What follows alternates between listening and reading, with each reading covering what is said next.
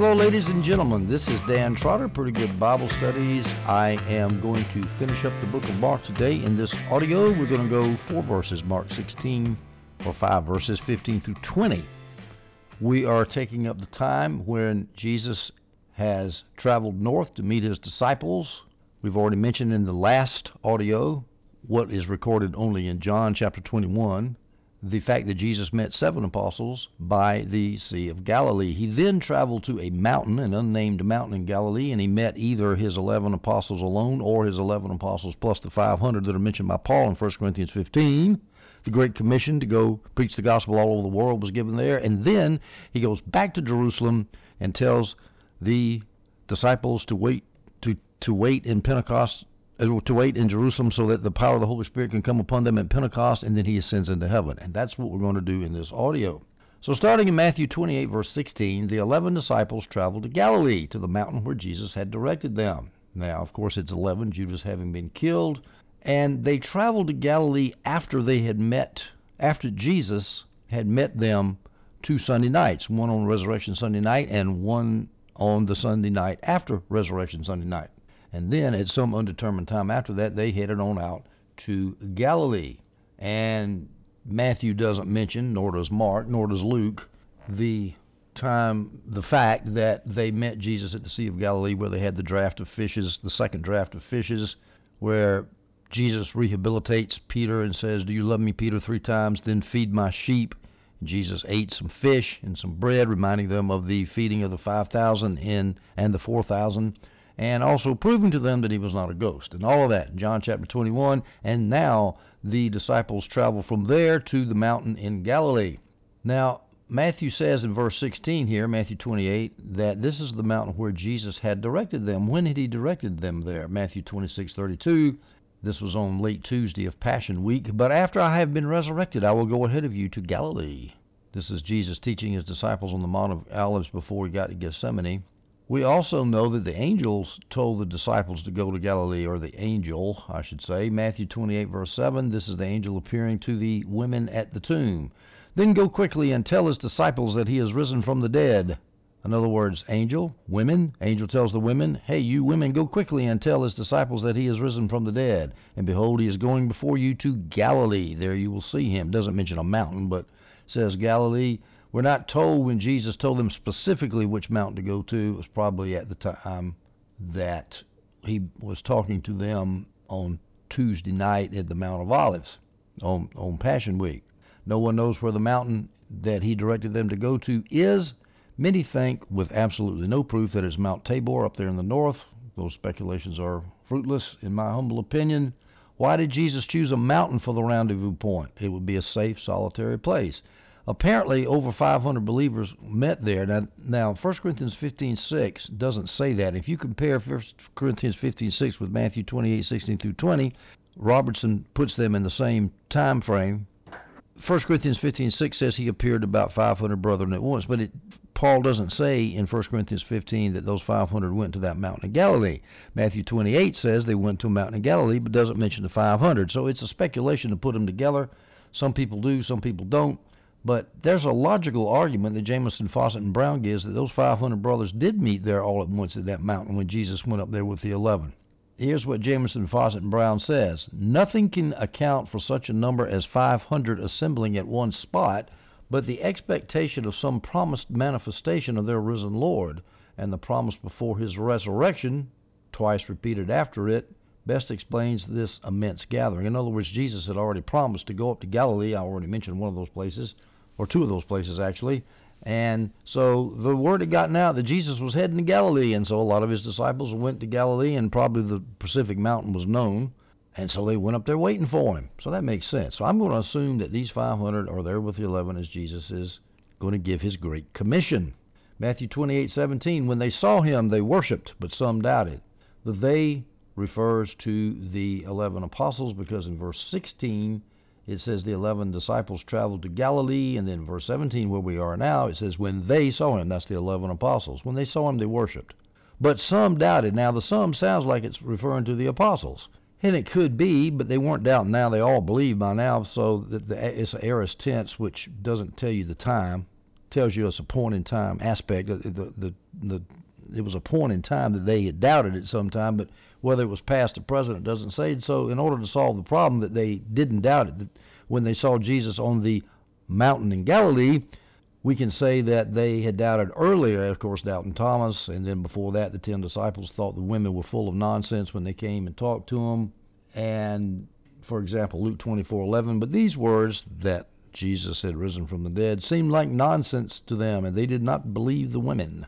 And so that could have referred to that, but I think it makes more sense to shift the reference to the 500 that were there when they saw him, when the 11 disciples saw him. The 11 apostles worshiped, but some of the 500 doubted. In other words, they're seeing Jesus, 500, and they're probably a little bit far from him. Is that really him? Is that really him? We're going to see later that Jesus came near, and that probably proved to the doubters, that was actually him. By the way, this idea that the apostles had doubted earlier, doubting Thomas, and the 10 thought that the women were speaking nonsense, that's clear. There's another question about the disciples on the road to Emmaus. Now, of course, they doubted at first too. But, of course, this passage here is not referring to the disciples on the road to Emmaus. It's allegedly referring to the 11 apostles. But it's not clear that the apostles in that house on Resurrection Sunday night actually doubted the report of the 2 apostles on the road to Emmaus. You can make an argument that they did, but it's not provable. For example, here in Luke chapter 24, verses 33 through 35. And they, that's the 2 disciples on the road to Emmaus, rose up that very hour and returned to Jerusalem, and found the 11 gathered together, and them that were with them, saying, the Lord is risen and dead, and hath appeared to Simon. The question is who's doing the saying? Barnes and Gill, the commentator Barnes and the commentator Gill, says it refers to the 11 that were saying, the Lord is risen and hath appeared to Simon, which makes it sound like the disciples already believe, and they're just confirming what the 2 disciples, the apostles already believe, the 11 already believe, and they're confirming with the 2 disciples on the road to Emmaus that yes, Jesus is risen. But if it refers to the 2 disciples saying the Lord is risen and hath appeared to Simon, then we have the fact that the disciples are reporting, and later on, and the 11 apostles are still doubting. But anyway, that's so fuzzy. It doesn't matter. The apostles at some point did disbelieve, and gradually Jesus worked over their belief. And at any rate, I don't think that's what he's talking about, who doubted. I think it's some of the 500 who doubted. Let's go to Matthew 28, verse 18. Then Jesus came near and said to them, all authority has been given to me in heaven and on earth. Now again, said to whom? The 11 or the 500? In my opinion, this is just a speculation. It's all of them. He says, all authority has been given to me in heaven and on earth, because he was the king now, the resurrected king. He was getting ready to use his authority to commission the disciples to spread the gospel. We're getting ready for the Great Commission. And that's why he starts out with, I've got authority, so I'm going to give my authority to you. And that's why we need to respect the authority of the apostles and quit saying, well, that's just Paul's opinion. He's not Jesus. That's nonsense. He gave his authority to the apostles. And it says Jesus came near, so apparently the 500 and the 11 were gathered together before he got there, and then Jesus approached. And at the approach, some of those doubted, weren't sure that was really Jesus, and then he came closer. And John Gill says that his coming closer is what caused those who doubted to now believe, which makes sense to me. Verse 19 in chapter 28 of Matthew. Go therefore and make disciples of all nations, baptizing them in the name of the Father and of the Son and of the Holy Spirit, the famous Great Commission. Now, when it says make disciples of all nations, this does not argue for a quote-unquote Christian nation. There has never been a Christian nation, and there never will. I remember years ago in Republican Party politics in the South, Christian Coalition got going, started by Pat Robertson, if I remember correctly, and before that it was Jerry Falwell and the Moral Majority. And there was this idea floating around amongst conservative Christians that America was a Christian nation. And I remember thinking, well, now, Christian nation? Thomas Jefferson wasn't Christian. He cut all the miracles out of the Bible. Benjamin Franklin was quoted as saying, I don't believe in Jesus. And Benjamin Franklin would have French women in his bathtub while he was ambassador to Paris. And he obviously wasn't a Christian. There were a lot of people not Christian. Now, it's true that they did, all those deists back then did have Christian morals and principles, thank God, and that was a great blessing for America. But that doesn't mean we were a Christian nation. There were some of the founding fathers who were Christian, of course, like there always are. But we need to forget this idea about Christian nation. It says make disciples of all nations. It means of people who are in the nations. Now, the nations, we're going away from Israel alone, and now we're spreading to all the world. Matthew 10, verses 5 through 6, when Jesus sent out the 12 on his first missionary trip, on their first missionary trip, he said this. Jesus sent out these 12 after giving them instructions, and he said this, quote, "Don't take the road leading to other nations, and don't enter any Samaritan town. Instead, go to the lost sheep of the house of Israel." So Jesus started out his establishment of his kingdom in Israel, and then he spread it out to the nations. Now, the Jews, of course, had this very parochial idea that the gospel was only for the Jews, and they had to constantly fight that even after Jesus rose and went to heaven.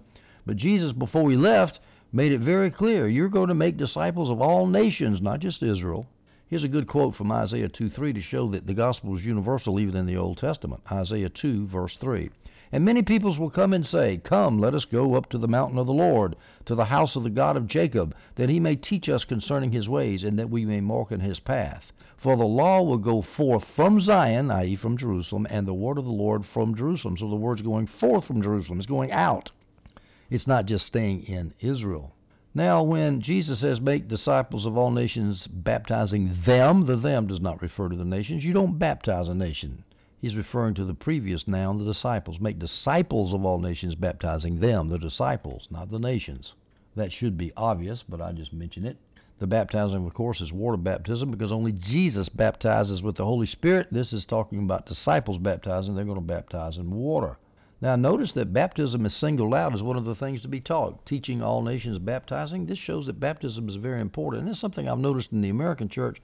We don't take baptism nearly important enough, I don't think. In China, boy, do they take baptism important. So important, in fact, that I've had to emphasize over and over again, you did not get saved when you got baptized. You got saved when you confessed with your mouth and believed that Jesus rose from the dead and forgave your sins. That's when you got saved, not when you got baptized. But the average Chinese Christian will say, "Oh yeah, I'm saved. I got baptized on June 17th.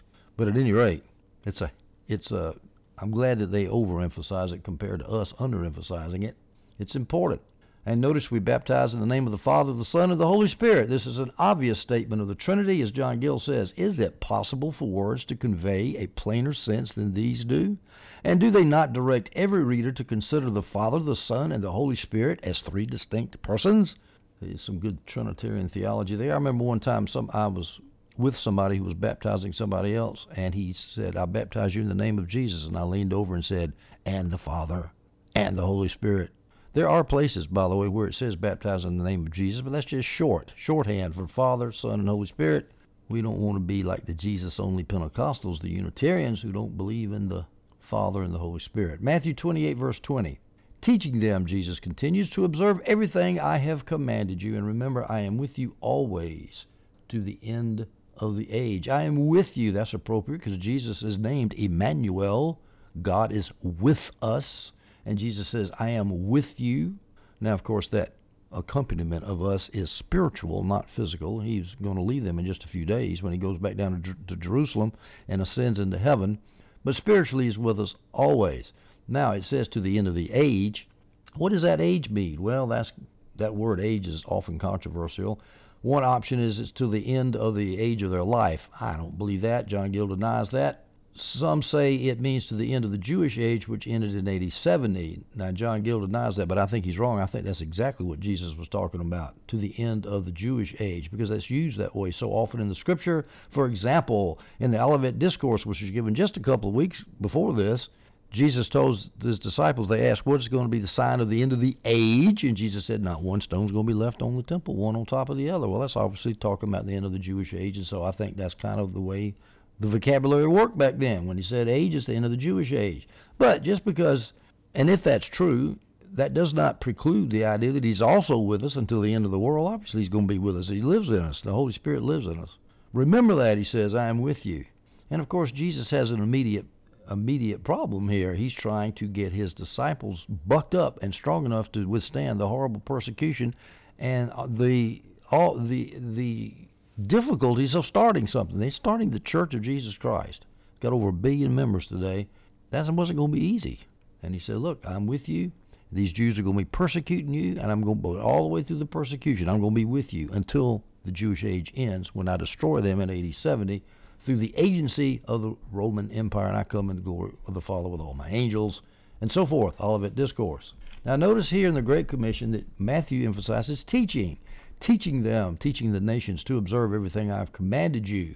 Interestingly, a parallel passage in Mark 16:15, which we'll get to in just a minute. Mark says, then he said to them, go into all the world and preach the gospel to the whole creation. So Mark emphasizes evangelism. Matthew emphasizes teaching. We're supposed to do both. We're supposed to teach and we're supposed to evangelize. That's the Great Commission. And by the way, some people say, well, that Great Commission was only for the apostles. Well, okay, even if it is, it doesn't mean we're not supposed to. I think that's a jejune argument, sterile, arid, of no use to me. Matthew 20, well, that's the end of Matthew 28. Let's now turn to Mark chapter 16, verses 15 through 18. We'll start first with reading starting at verse 15. Then he said to them, go into all the world and preach the gospel to the whole creation. This is the Great Commission again, repeated in Mark. Whoever believes and is baptized will be saved, but whoever does not believe will be condemned. And these signs will accompany those who believe. In my name they will drive out demons. They will speak in new languages. They will pick up snakes. If they should drink anything deadly, it will never harm them. They will lay hands on the sick and they will get well. All right, first of all, I need to point out from in Mark 9 through 20, there's a big debate over whether that text is actually in Mark. I used to think it was not, but I'm not so sure now. I think there's enough arguments that it should be in there. Most modern translations put it in there. They might put it in brackets, but they do put it in there. So I'm going to assume it's in there. And it says, then he said to them, when is the then? I say, I'm pretty sure it's up there in the mountain, Mount Galilee. According to Robertson, that's how he has it harmonized, that it's when Jesus is speaking to the 500, to the 11, and probably the 500. That's when he said to them, the Great Commission. Now you notice he says, go into all the world in verse 15. In other words, don't just hang around Judea, which is what the church actually did until Acts 8, when the Jews persecuted the Jewish church, and the Jewish church then spread out into the Gentile world. What does that world mean, go into all the world? Well, it could mean the Roman Empire. It often does mean that in the New Testament. John Gill denies that it means that here. He says it means the whole planet. We could quote Acts 1:8 in support of that idea that it means the whole planet, but you will receive power when the Holy Spirit has come upon you, and you shall be my witnesses both in Jerusalem and in all Judea and Samaria, even to the remotest part of the earth. Jesus gave that on the Mount of Olives a little bit after this when he went back down from Galilee right before he ascended, and he says, you're going to be my disciples, my witnesses, even to the remotest part of the earth. So it sounds like the whole world means the whole world, not just the Roman Empire, which of course suits us good too, suits us well because the Roman Empire is over. Now you notice he says, go into the world, preach the gospel, whoever believes and is baptized. Well, does that mean that you have to believe and be baptized in order to be saved? Does that mean that we have to be baptized to be saved? Well, the short answer to that is the thief on the cross. He was never baptized. He was saved because Jesus said, this day you will be with me within heaven. Today you will be with me in paradise. John Gill also makes the parallel point that Simon Magus went to hell with baptism. Well, I don't know about that. It says that Simon Magus believed. He did do something terrible and try to buy the power of praying for the Holy Spirit. He tried to buy it from the apostles. I think it was John. Who were the apostles that went up Samaria? Peter and John. And he's tried to pay them money for the gift of the Holy Spirit, and that was bad. But that doesn't mean he went to hell. John Gill thinks he did. But anyway, the point about believe and be baptized, let me read the quote again here. Whoever believes and is baptized will be saved. It can't mean you have to be baptized and believe in order to be saved. What it means is whoever's believed and then does what normally comes after belief, which is baptized. And he just finished saying, baptize all nations in the name of the Father. Baptism is very important. But it doesn't mean that it saved them. It just means that baptism follows on belief and is a natural thing. So he mentions it together in one breath here. Whoever believes, and of course after he believes is baptized, he's going to be saved. Whoever does not believe will be condemned. And folks, that's something we need to remember. The Great Commission also promises hell for those who don't believe. Condemnation by the Almighty God, serious business. Now, it says, whoever, in verse 17, of these signs will accompany those who believe. In my name they will drive out demons. Cessationists say, yeah, that's just the apostles. We don't have miracles today. Well, they are quasi-deist. They are rationalists. The Bible's full of miracles, and they'll proclaim those miracles up and down. But then when it comes today, well, we're just going to have to do without miracles. We're apparently stronger than the early Testament church because we have more money and more power and more programs and more ecclesiastical structures and more bullshitki. That's what we've got. We need signs, just as in the book of John, which is signs, signs, signs everywhere. We need everything we've got because we are facing, in the West, the subjugation of the church, the persecution and the eventual dismantling of the Christian church. That's how bad it's gotten.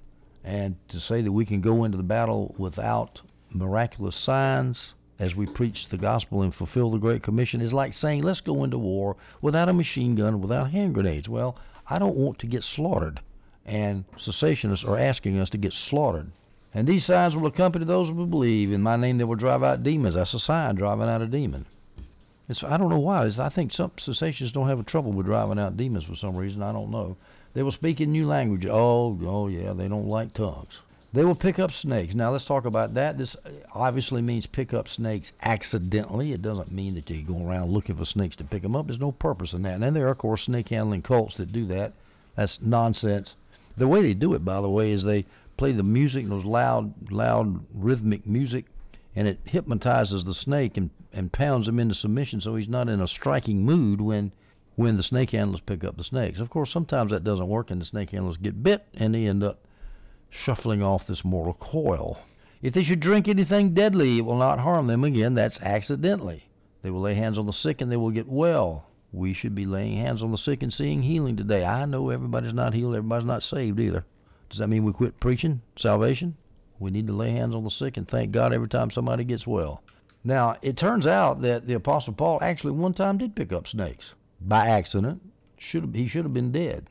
Acts 28 verses 3 through 5. But when Paul had gathered a bundle of sticks, this is when he was, after his third journey, he was on his way to Rome, where he was imprisoned and he had a shipwreck and ended up, where was it, Crete, Malta, I think it was, I forgot, one of the islands there. And when Paul had gathered a bundle of sticks and laid them on the fire, a viper came out because of the heat and fastened itself on his hand. Those vipers were deadly snakes. When the natives saw the creature hanging from his hand, they began saying to one another, undoubtedly this man is a murderer. And though he's been saved from the sea, justice has not allowed him to live. In other words, he's going to die. However, Luke continues the narrative. However, he, Paul, shook the creature off into the fire and suffered no harm. So Paul actually fulfilled this prediction of Jesus in the Great Commission. And by the way, just because there's no incidents of people drinking deadly poison without accident in the New Testament, it doesn't mean it didn't happen afterwards. I believe if Jesus said it, I believe he meant it. Take a miracle to protect a Christian evangelist somewhere who might have accidentally drunk something poisonous. Now we're going to turn our attention to Luke chapter 24, verses 44 through 49, as we look at the parallel passage to try to pick up some more detail. Actually, this is referring to when Jesus left that mountain in Galilee and went back down to Jerusalem. And then, of course, he eventually ended up going to Bethany, going to the Mount of Olives, where he ascended into heaven. So starting with verse 44 and 45 of Luke chapter 24, then he, Jesus, told them, his apostles, these are my words that I spoke to you while I was still with you, that everything written about me in the law of Moses, the prophets, and the Psalms must be fulfilled. Then he opened their minds to understand the Scriptures. So Jesus has given a final Bible study to the apostles before he goes to heaven. And he says, look, I've already spoken these words to you. I spoke while I was still with you. And what was the words that he had spoken to the apostles? That everything written about me in the law of Moses, the prophets, and the Psalms must be fulfilled. Jesus was constantly referring himself to the Scriptures. The Scriptures pointed to Jesus. And this is why, when you interpret the Old Testament prophets, refer them to Jesus. Look to, of course, some of the prophecies refer to historical fulfillments back then. That's fairly easy to pick out. But when it talks about other things that you can't tie to an historical event in the Old Testament, refer it to Jesus, because that's what Jesus did. Don't refer it to some future millennium somewhere off in the future. Don't do that. That's what dispensationalists do. We don't want to be dispensationalists. The dispensationalists have got it all wrong, in my humble opinion. First of all, let's look at why Jesus called the Hebrew Scriptures the law of Moses, the prophets, and the Psalms. That's the common way of doing it. A lot of times the New Testament, people in the New Testament will call the Hebrew Scriptures the law and the prophets. Well, that's just short for the law, the prophets, and the writings, the three sections of the Hebrew Scriptures. And here it's the law of Moses, the prophets, and the Psalms. The Psalms was the first book in the writings section of the Hebrew Scriptures. And so law of Moses, prophets, and Psalms is just another way of saying the Hebrew Scriptures. Now, you notice his respect that he had for the Hebrew Scriptures. He didn't go around saying, well, you know, there's genocide in there, and there's slavery in there, and therefore God is a racist, and God's a homophobe, and all this BS that you hear liberals, even liberal, so-called liberal Christians, state. Jesus had total respect for the law, and so should we as Christians. Now note how Jesus used the Scriptures to teach his disciples. Even though he was physically there in his presence, he went right back to the Bible, to the Hebrew Bible that they had then. This is a good word for the good pietist of American Christianity who only talk about John 3:16 and how good Jesus makes me feel. Are you listening, Southern Baptist? Are you listening, Charismatics? Are you listening, Pentecostals? Are you listening, Nazarene Methodist? Are you listening just about everybody in the Bible Belt in the South? Read the Bible, study it. The apostles were studying it right up until the day that Jesus left. Adam Clark says the Scriptures were a dead letter without Jesus to explain the Scriptures. It takes both the written word and the living word to understand the truth, in other words. Now, Jesus opened up their minds by explaining the Old Testament Scriptures, and he did that just as he did to Cleopas and his friend on the road to Emmaus. Luke chapter 24:27 says this, Jesus, then beginning with Moses and all the prophets, he, Jesus, interpreted for them the things concerning himself and all the Scriptures. So all the things in the Old Testament were pointing to him. And I'm going to give you a long list of things that do point to him in just a minute. Now he says, these are the words that I spoke to you while I was still with you. And he doesn't mean literal quotation words. John Gill points out he means the substance, sense, and meaning of Jesus' teaching to them was in the Old Testament, not literally necessarily. And in fact, what follows here is not anywhere expressed in so many words, which in the next couple of verses we're going to see when it talks about suffer, rise from the third day, repentance for forgiveness of sins, and so forth, that he's going to say is in the Old Testament Scripture. Not in so many words, but the concepts are there. And I'm going to quote many Scriptures to show that to you. Now notice at the very end of his life on earth, he's still trying to get the apostles to understand. They had a lot of trouble with this. On Resurrection Sunday afternoon, after Jesus had risen from the dead, they were having a lot of doubt, and in John 20, verse 9, John says this, for the apostles still did not understand the Scripture that he must rise from the dead. The Scripture that was repeated to them, well, the Old Testament Scripture, and then not to mention the fact that Jesus himself orally had told them. I think he said, well, I can't quote those from memory, but there's many, many verses. I'll give you one right here. Luke 18, verses 31 through 34. This is previous. I think it was in Capernaum. I'm not sure. It might have been on the way to Jerusalem. But he says this, then he took the 12 aside and told them, listen, we are going up to Jerusalem. Yeah, it's still in Capernaum. We're going up to Jerusalem. Everything that is written through the prophets about the Son of Man will be accomplished. For he will be handed over to the Gentiles, and he will be mocked, insulted, spit on, and after they flog him, they will kill him. And he will rise on the third day. He told them clearly, I'm going to be resurrected from the dead on the third day. Verse 34 in Luke 18.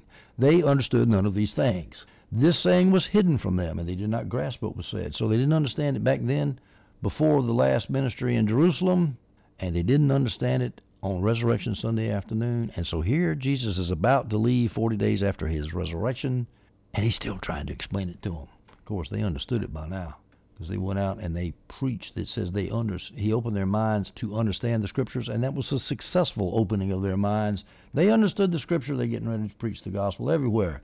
Luke 24, verse 46 through 47, he also said to them, this is what is written. He refers to the Old Testament Scriptures, what is written. The Messiah would suffer and rise from the dead the third day, and repentance for forgiveness of sins will be proclaimed in his name to all the nations, beginning at Jerusalem. Now that's a mouthful. At the same time, Luke records what happened here at this meeting right before Jesus ascended. He records this in Acts chapter 1. Let me give you verses 5 through 8 in that chapter.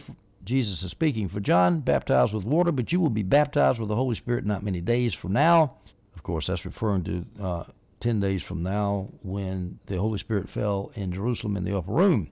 So when they had come together, they asked him, Lord, are you restoring the kingdom to Israel at this time? He said to them, it is not for you to know times or periods that the Father has set by his own authority, but you will receive power when the Holy Spirit has come on you, and you will be my witnesses in Jerusalem, in all Judea and Samaria, and to the ends of the earth.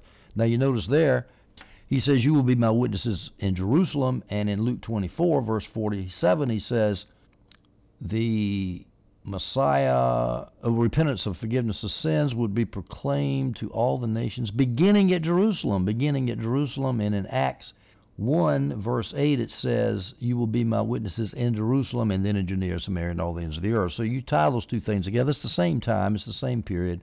Right there in Jerusalem somewhere, Jesus is teaching his disciples to go get the Holy Spirit, get prepared, Get filled and go out and preach the gospel. Now, he says it is written in the Old Testament that the Messiah would suffer. Where is it written in the Old Testament that the Messiah would suffer? How about Psalms 22, verse 1?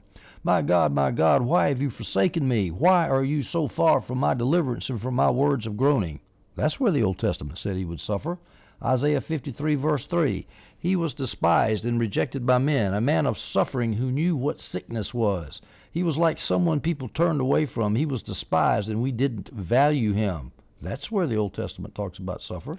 Jesus says it is also written that the Messiah would rise from the third day in Luke 24, verse 46. Where does it say? Where does the Old Testament say that the Messiah would rise? How about Psalm 16, 9 through 11? Therefore my heart is glad and my spirit rejoices. My body also rests securely, for you will not abandon me to Sheol, to death, to the grave. You will not allow your faithful one to see decay. Well, the only way you're going to not allow someone to see decay is you got to raise them from the dead, because when somebody dies, they're going to decay. You reveal the path of life to me, and your presence is abundant joy, in your right hand are eternal pleasures. That's Psalm 16, 9 through 11. Shows that Jesus is going to be resurrected. That's also quoted in Acts by Luke. Isaiah 53, 10 through 11. Yet the Lord was pleased to crush him severely. When you make him a restitution offering, he will see his seed. He will prolong his days. Prolong his days. That's referring to resurrection. And by his hand the Lord's pleasure will be accomplished. He will see it out of his anguish, and he will be satisfied with his knowledge. My righteous servant will justify many. How is he going to justify many? He has to rise again from the dead. That's not directly stated. It has to be inferred there, but it's easily inferred. Matthew 12, verse 40, Jesus says this, For as Jonah was in the belly of the huge fish 3 days and 3 nights, so the Son of Man will be in the heart of the earth 3 days and 3 nights. And the implication there is after the 3 days and 3 nights are over, he's not going to be in the heart of the earth. He's going to come out again. So the Old Testament, Jonah was a type, and Isaiah hints at it very strongly that Jesus is going to be risen from the dead. In Psalm, not abandon me to Sheol, quoted in Acts, that's straight out a prophecy of Jesus' resurrection. Okay, so Jesus also says, this is what is written. Repentance for forgiveness of sins will be proclaimed in his name to all the nations. Repentance for forgiveness of sins. Let's look at that. Now, will be proclaimed to all the nations. Let's look first of all how that repentance was proclaimed to all the nations. We look in the book of Acts for that. I'm going to read you 4 verses from Acts that showed that repentance was preached to all the nations. This is all the nations in the Roman Empire. Acts 5:31. God exalted this man to his right hand as ruler and savior to grant repentance to Israel and forgiveness of sins. So you see, the early church preached repentance and forgiveness. By the way, how do you get saved? You confess with your mouth that Jesus is Lord, God raised him from the dead, and you repent and ask Jesus to forgive you for your sins. And the faith, and also there's many places that says that you're supposed to believe. So belief and repentance go together. That's how you get your forgiveness of your sins. You repent and you believe. You repent means you turn from your sins. Repentance is a part of belief is what I'm trying to say, and I think too many people try to split those two concepts out. There's a lot of controversy on that, a lot of theological controversy. Let's just say that belief and repentance is what you need to do to get saved. Acts 10, verse 43, all the prophets testify about him. There, Luke says that all the prophets testify about him, that through his name everyone who believes in him will receive forgiveness of sins. Now, I was surprised. I found, let's see how many verses I found in the Old Testament that talked about forgiveness of sins. In the Old Testament, prophesying about forgiveness of sins coming. 1, 2, 3, 4, 5, 6, 7, 8, 9, 10. I'm going to read them to you in just a minute. This, of course, was testified to in the New Testament in Acts 10, verse 43, referring to the fact that all the prophets in the Old Testament testify about Jesus in the New Testament, that if you believe in his name, you will receive forgiveness of sins. So the prophets testified about forgiveness of sins. Acts 13:38, therefore let it be known to you, brothers, that through this man, Jesus, forgiveness of sins is being proclaimed to you. So the New Testament preachers of the gospel knew exactly what Jesus meant, what the Old Testament prophesied of. Forgiveness of sins. Acts 26:18. To open their eyes so that they may turn from darkness to light and from the power of Satan to God, that by faith in me they may receive forgiveness of sins and a share among those who are sanctified. So forgiveness of sins is part of the gospel. Now let's go to these Old Testament scriptures that show that forgiveness of sins was foreshadowed and predicted in the Old Testament. Psalm 32 verse 1. How joyful is the one whose transgression is forgiven, whose sin is covered. That was from David. And now remember, in Acts 10, verse 43, that verse says, all the prophets testify about him, about Jesus, that everyone would believe or receive forgiveness of sins. And you could question the fact, well, how does David be called a prophet? I don't know about that, but he did say that, how joyful is one whose transgression is forgiven. So the Old Testament does talk about forgiveness of sins. Of course, it's not talking about people in the New Testament being forgiven. It's talking about people in the Old Testament, namely David himself, whose transgression is forgiven. But they knew about forgiveness in the Old Testament. Daniel 9:9, compassion and forgiveness belong to the Lord our God, though we have rebelled against him. That's the Old Testament. Scripture talking about forgiveness of sin, still not predicting the future, but it shows that the concept is there in the Old Testament. Isaiah 9:6. Now here's a prediction. For a child will be born for us, a son will be given to us, and the government will be on his shoulders. He will be named Wonderful Counselor, Mighty God, Eternal Father, Prince of Peace. And that peace means peace between God and people, which means that there has to be forgiveness of sins for that to happen. So that's at least a verse that implies forgiveness of sin. Isaiah 52:7. How beautiful on the mountains are the feet of the herald who proclaims peace, who brings news of good things, who proclaims salvation, who says to Zion, your God reigns. Well, salvation implies forgiveness of sins, because you can't be saved unless your sins are forgiven. That's another inference. Now, here's one that's more direct, Isaiah 53:5. But he, Jesus, was pierced because of our transgressions, because of our sins, crushed because of our iniquities. Punishment for our peace was on him, and we are healed by his wounds. We're forgiven because of what Jesus. We're forgiven for our transgressions because of what Jesus did on the cross. That was a prophecy in Isaiah 53:5. Next verse, Isaiah 53:6. We all went astray like sheep. We have all turned to our own way, and the Lord has punished Jesus, for the iniquity of us all. There, we have been forgiven for our sins, predicted in Isaiah 53. Isaiah 59, verse 20. The Redeemer will come to Zion, and those in Jacob who turn from transgression. The Redeemer will come to Zion, and to those in Jacob, in Israel, who turn from transgression. Of course, Jacob is the Old Testament Israel, referring to typologically to the New Testament Israel. The church, the Redeemer will come to Zion. Redemption means to buy you out of your sins, to pay a price to get you free. Jesus paid the price of his blood to set us free from sin and death. And that's for those who turn from transgression. Jeremiah 31:34. No longer will one teach his neighbor or his brother, saying, know the Lord, for they will all know me, from the least to the greatest of them. This is the Lord's declaration, for I will forgive their wrongdoing and never again remember their sin. Of course, that, at least a part of that, is quoted in Hebrews, New Covenant times. Daniel 9:24. 70 weeks decreed from your people, about your people and your holy city, to bring the rebellion to an end, to put a stop to sin, to wipe away iniquity. That's a famous prophecy, the 70 weeks prophecy. Right in the middle of that prophecy, after the 70 weeks are over, right there at the time of Jesus' crucifixion. You can do the calculations if you want to get into some good Bible study on that. And what happens at that end of the 70 weeks? It is decreed that iniquity will be wiped away, to bring in everlasting righteousness, to seal up vision and prophecy, and to anoint the most holy place, to wipe away iniquity. Micah 7:13. Who is a God like you, removing iniquity and passing over rebellion for the remnant of his inheritance? He does not hold on to his anger forever, because he delights in faithful love. There's another idea of forgiveness and removal of sins in the Old Testament. Zechariah 13:1. On that day a fountain will be opened for the house of David and for the residents of Jerusalem, to wash away sin and impurity. There is a direct quote about how a fountain will be opened. That would be the fountain of Jesus' blood, or it could be maybe a fountain referring to water that cleanses away from sin. But the idea is that sin will be taken away, to wash away sin and impurity. So, Jesus says all this Old Testament scriptures applies to what you're about to start preaching, beginning at Jerusalem. You're going to proclaim it in his name. That means in his authority. When you say in his name, that means under his authority. Now, this idea of all that has been written, the idea is also mentioned in Luke 24:25. This is Jesus speaking to the disciples in their house the Sunday night of his resurrection. As he appears suddenly amongst them, he said to them, how unwise and slow you are to believe in your hearts all that the prophets have spoken. So you see, Jesus constantly referred the events of the crucifixion, the resurrection, and the ascension, and forgiveness of sins, and all that followed. He constantly referred it back to the Old Testament. All the Old Testament prophets have spoken in Acts 10. That's not Jesus, but I forgot who said that. One of the New Testament figures said that all the prophets have spoken, and now Jesus said here in Luke 24, you're too slow to believe what the prophets have spoken. So he constantly goes back to the Old Testament.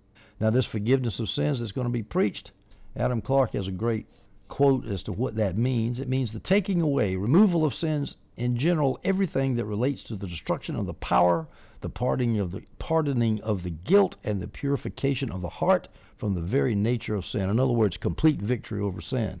It might not be instantaneous victory, but it will be a complete victory as we are transformed from from glorious image to glorious image until we attain to the image of Christ. Luke 24, verses 48 through 49. Jesus continues, "You are witnesses of these things." Yes, they were. They were with him for 3.5 years. "And look, I am sending you what my Father promised. As for you, stay in the city until you are empowered from on high."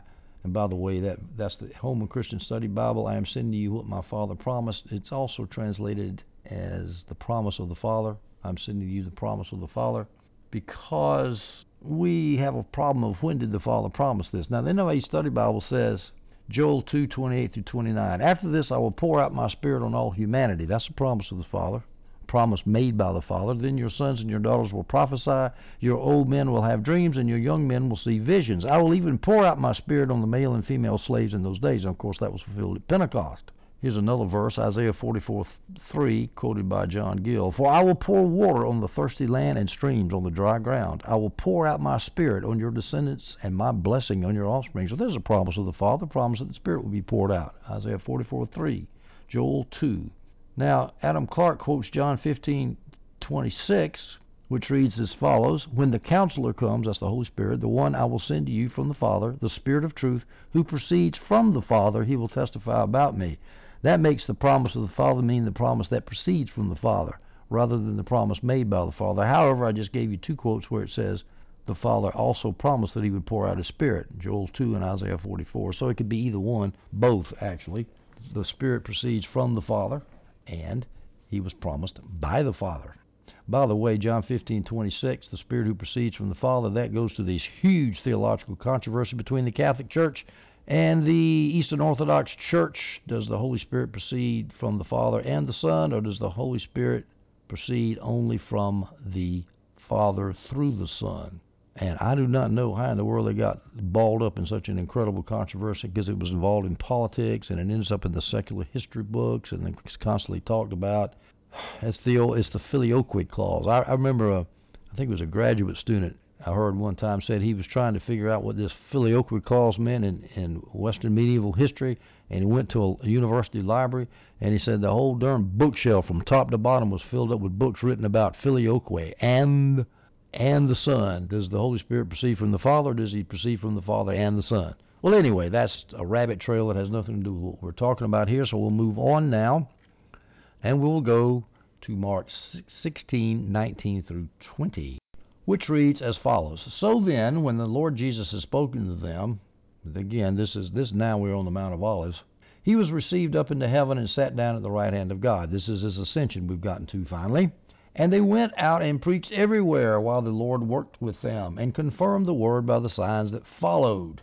Now, notice that the apostles preached with signs that followed. Cessationists never mention this verse, they like to avoid it. But the signs that follow, it might explain why the fastest growing churches in the world are Pentecostal and charismatic movements. I saw some good statistics by a mission organization one time that showed that. Even though most Christians in the world are not Pentecostal and charismatic, I think it's only 1/3 are, but the fastest growing movements in the world are charismatic and Pentecostal. And that's despite all the scandals and doctrinal screwiness that often arises, and I do deplore that, and I think it's horrible.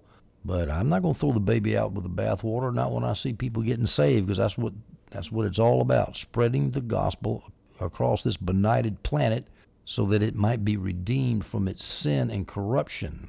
So then, when the Lord Jesus has spoken to them in verse 19, this was probably during the 40 days before the ascension or so, the 40 days actually between the resurrection and the ascension. But I think that's what John Gill says, but I think it's referring more particularly to just this last little speech he gave to them when he told them to wait for the promise of the Father from on high, and he explained to them how he had fulfilled the Scriptures and how the gospel of transgression, forgiveness from iniquity and transgression was going to be spread to all the world, beginning in Jerusalem. All of that's what he's talking about, just before he was risen up into heaven. He went into the right hand of God. The right hand, of course, is the position of authority. It's second only to God's authority, as the NIV Study Bible says. Now, notice that it says that the word was confirmed by the signs that followed. The Lord worked with them and confirmed the word by the signs that followed. Jesus did signs. Was he confirming the apostles? No. He was not confirming the apostles. He was confirming the signs that the apostles did. That's also in the book of Hebrews. I forgot the reference, but it's a verse that people always say, see there, only apostles can do signs. Nonsense. It's the word. That means little old people like me and you can do signs if it means getting people into the heaven, into the kingdom. Pray for a miracle. I just saw it happen in China. A very dedicated Indian Christian right now saw her father miraculously healed as he was on his deathbed in an emergency ward in a hospital in Shantou, China. No apostle prayed for that man to be raised up from the ICU. A Chinese pastor and yours truly did it, and we ain't no apostles. So, it was the word that is confirmed, not the apostles. Now, the NASB has an addition here in brackets the KJV doesn't have. In fact, I've never even seen this before. It's a very questionable manuscript authority. I looked at the ESV Study Bible's note about it and am convinced that I don't think it's really in the original text. But since the NASB, the New American Standard, has it, I'll read it to you. And they promptly reported, the apostles, promptly reported all these instructions to Peter and his companions. And after that, Jesus himself sent out through them from east to west the sacred and imperishable proclamation of eternal salvation. Well, the problem I have with that was, why would they report all those instructions to Peter and his companions since they were right there listening to Jesus? Why would they need to have it reported to them? I don't think that's part of the Scripture. I'm not going to waste any more time with that. So we have now finished the book of Mark. Jesus has ascended into heaven. Let's go to Luke 24 and pick up some more details about the ascension. Verse 50 through 53 of Luke 24 reads as such. Then he, Jesus, led them out as far as Bethany, led them out from Jerusalem where he was teaching them. And lifting up his hands, he blessed them. And while he was blessing them, he left them and was carried up into heaven. After worshiping him, they returned to Jerusalem with great joy. And they were continually in the temple complex praising God. That's interesting. Great joy, even though he left them. Boy, he left them in grand style, though, did he not? They weren't doubters anymore. They spread the gospel, and the gospel spread everywhere to such an extent that you and I, 2,000 years later, believe in the risen Jesus Christ. Now, it says he led them out as far as Bethany. Bethany, of course, is the city where Mary and Martha lived. It's just to the east of the Mount of Olives. If you look on a map of BibleAtlas.org, that's where it is. The NIV Study Bible says that also. And so the NIV Study Bible says the ascension occurred on the eastern slope of the Mount of Olives between Jerusalem and Bethany. So somewhere around in the vicinity of Bethany and Jerusalem, somewhere near Bethany, Jesus ascended. Now, it's complicated as how they know that. I'm just going to take their word for it because I'm too lazy to go through the logic of it. Jamieson, Fawcett, and Brown say that the ascension was not at the village itself, but on the descent to it from the Mount of Olives. So it was on the way down from the top of the mountain, halfway down to the village on the east, and that's where the ascension took place. Now you notice that in verse 53 in Luke 24 says they were continually in the temple complex praising God. In other words, they left the Mount of Olives, they went back into Jerusalem, and they spent a lot of time in the temple. That's where the first believers met before they gathered together in their homes. Acts chapter 2, verse 46. Every day they devoted themselves to meeting together in the temple complex and broke bread from house to house. They ate their food with a joyful and humble attitude. The evangelism was done in the temple. The worship was done in the houses, house to house. Acts 3:1. Now Peter and John were going up together to the temple complex at the hour of prayer at 3 in the afternoon. Acts 5:21. In obedience to this, they entered the temple complex at daybreak and began to teach. Acts 5:42, every day in the temple complex and in various homes they continued teaching and proclaiming the good news that Jesus is the Messiah. So in the temple and in homes, they went back to Jerusalem and preached about this kingdom of God that Jesus had so thoroughly prepared them for. Notice that Jesus was blessing the disciples as he went up into heaven. Lifting up his hands in verse 50, Luke 24, and lifting up his hands, he blessed them. And while he was blessing them, he lifted them up and he was carried into heaven, blessing the disciples as he went. That's why they had great joy. They went into Jerusalem, into the temple complex. All those verses I read was after Pentecost. The first thing they did when they went to Jerusalem was to wait for the Holy Spirit to come upon them. They were blessed, as John Gill says, with a larger measure of the Spirit. Quote, he blessed them with larger measures of grace and with more spiritual light and understanding into the scriptures of truth and with much inward peace of mind and with the fresh discoveries of pardoning love, which is very eloquent way of saying all the blessings that we get from the Holy Spirit. Now let's finish off this account of the ascension by looking at the account that Luke gives in Acts chapter 1, starting with verse 9. I'm not going to comment on this, just read it. And when he had said these things, as they were looking, he was taken up, and a cloud received him out of their sight. And while they were looking steadfastly into heaven as he went, behold, two men stood by them in white apparel, which also said, Ye men of Galilee, why stand ye looking into heaven?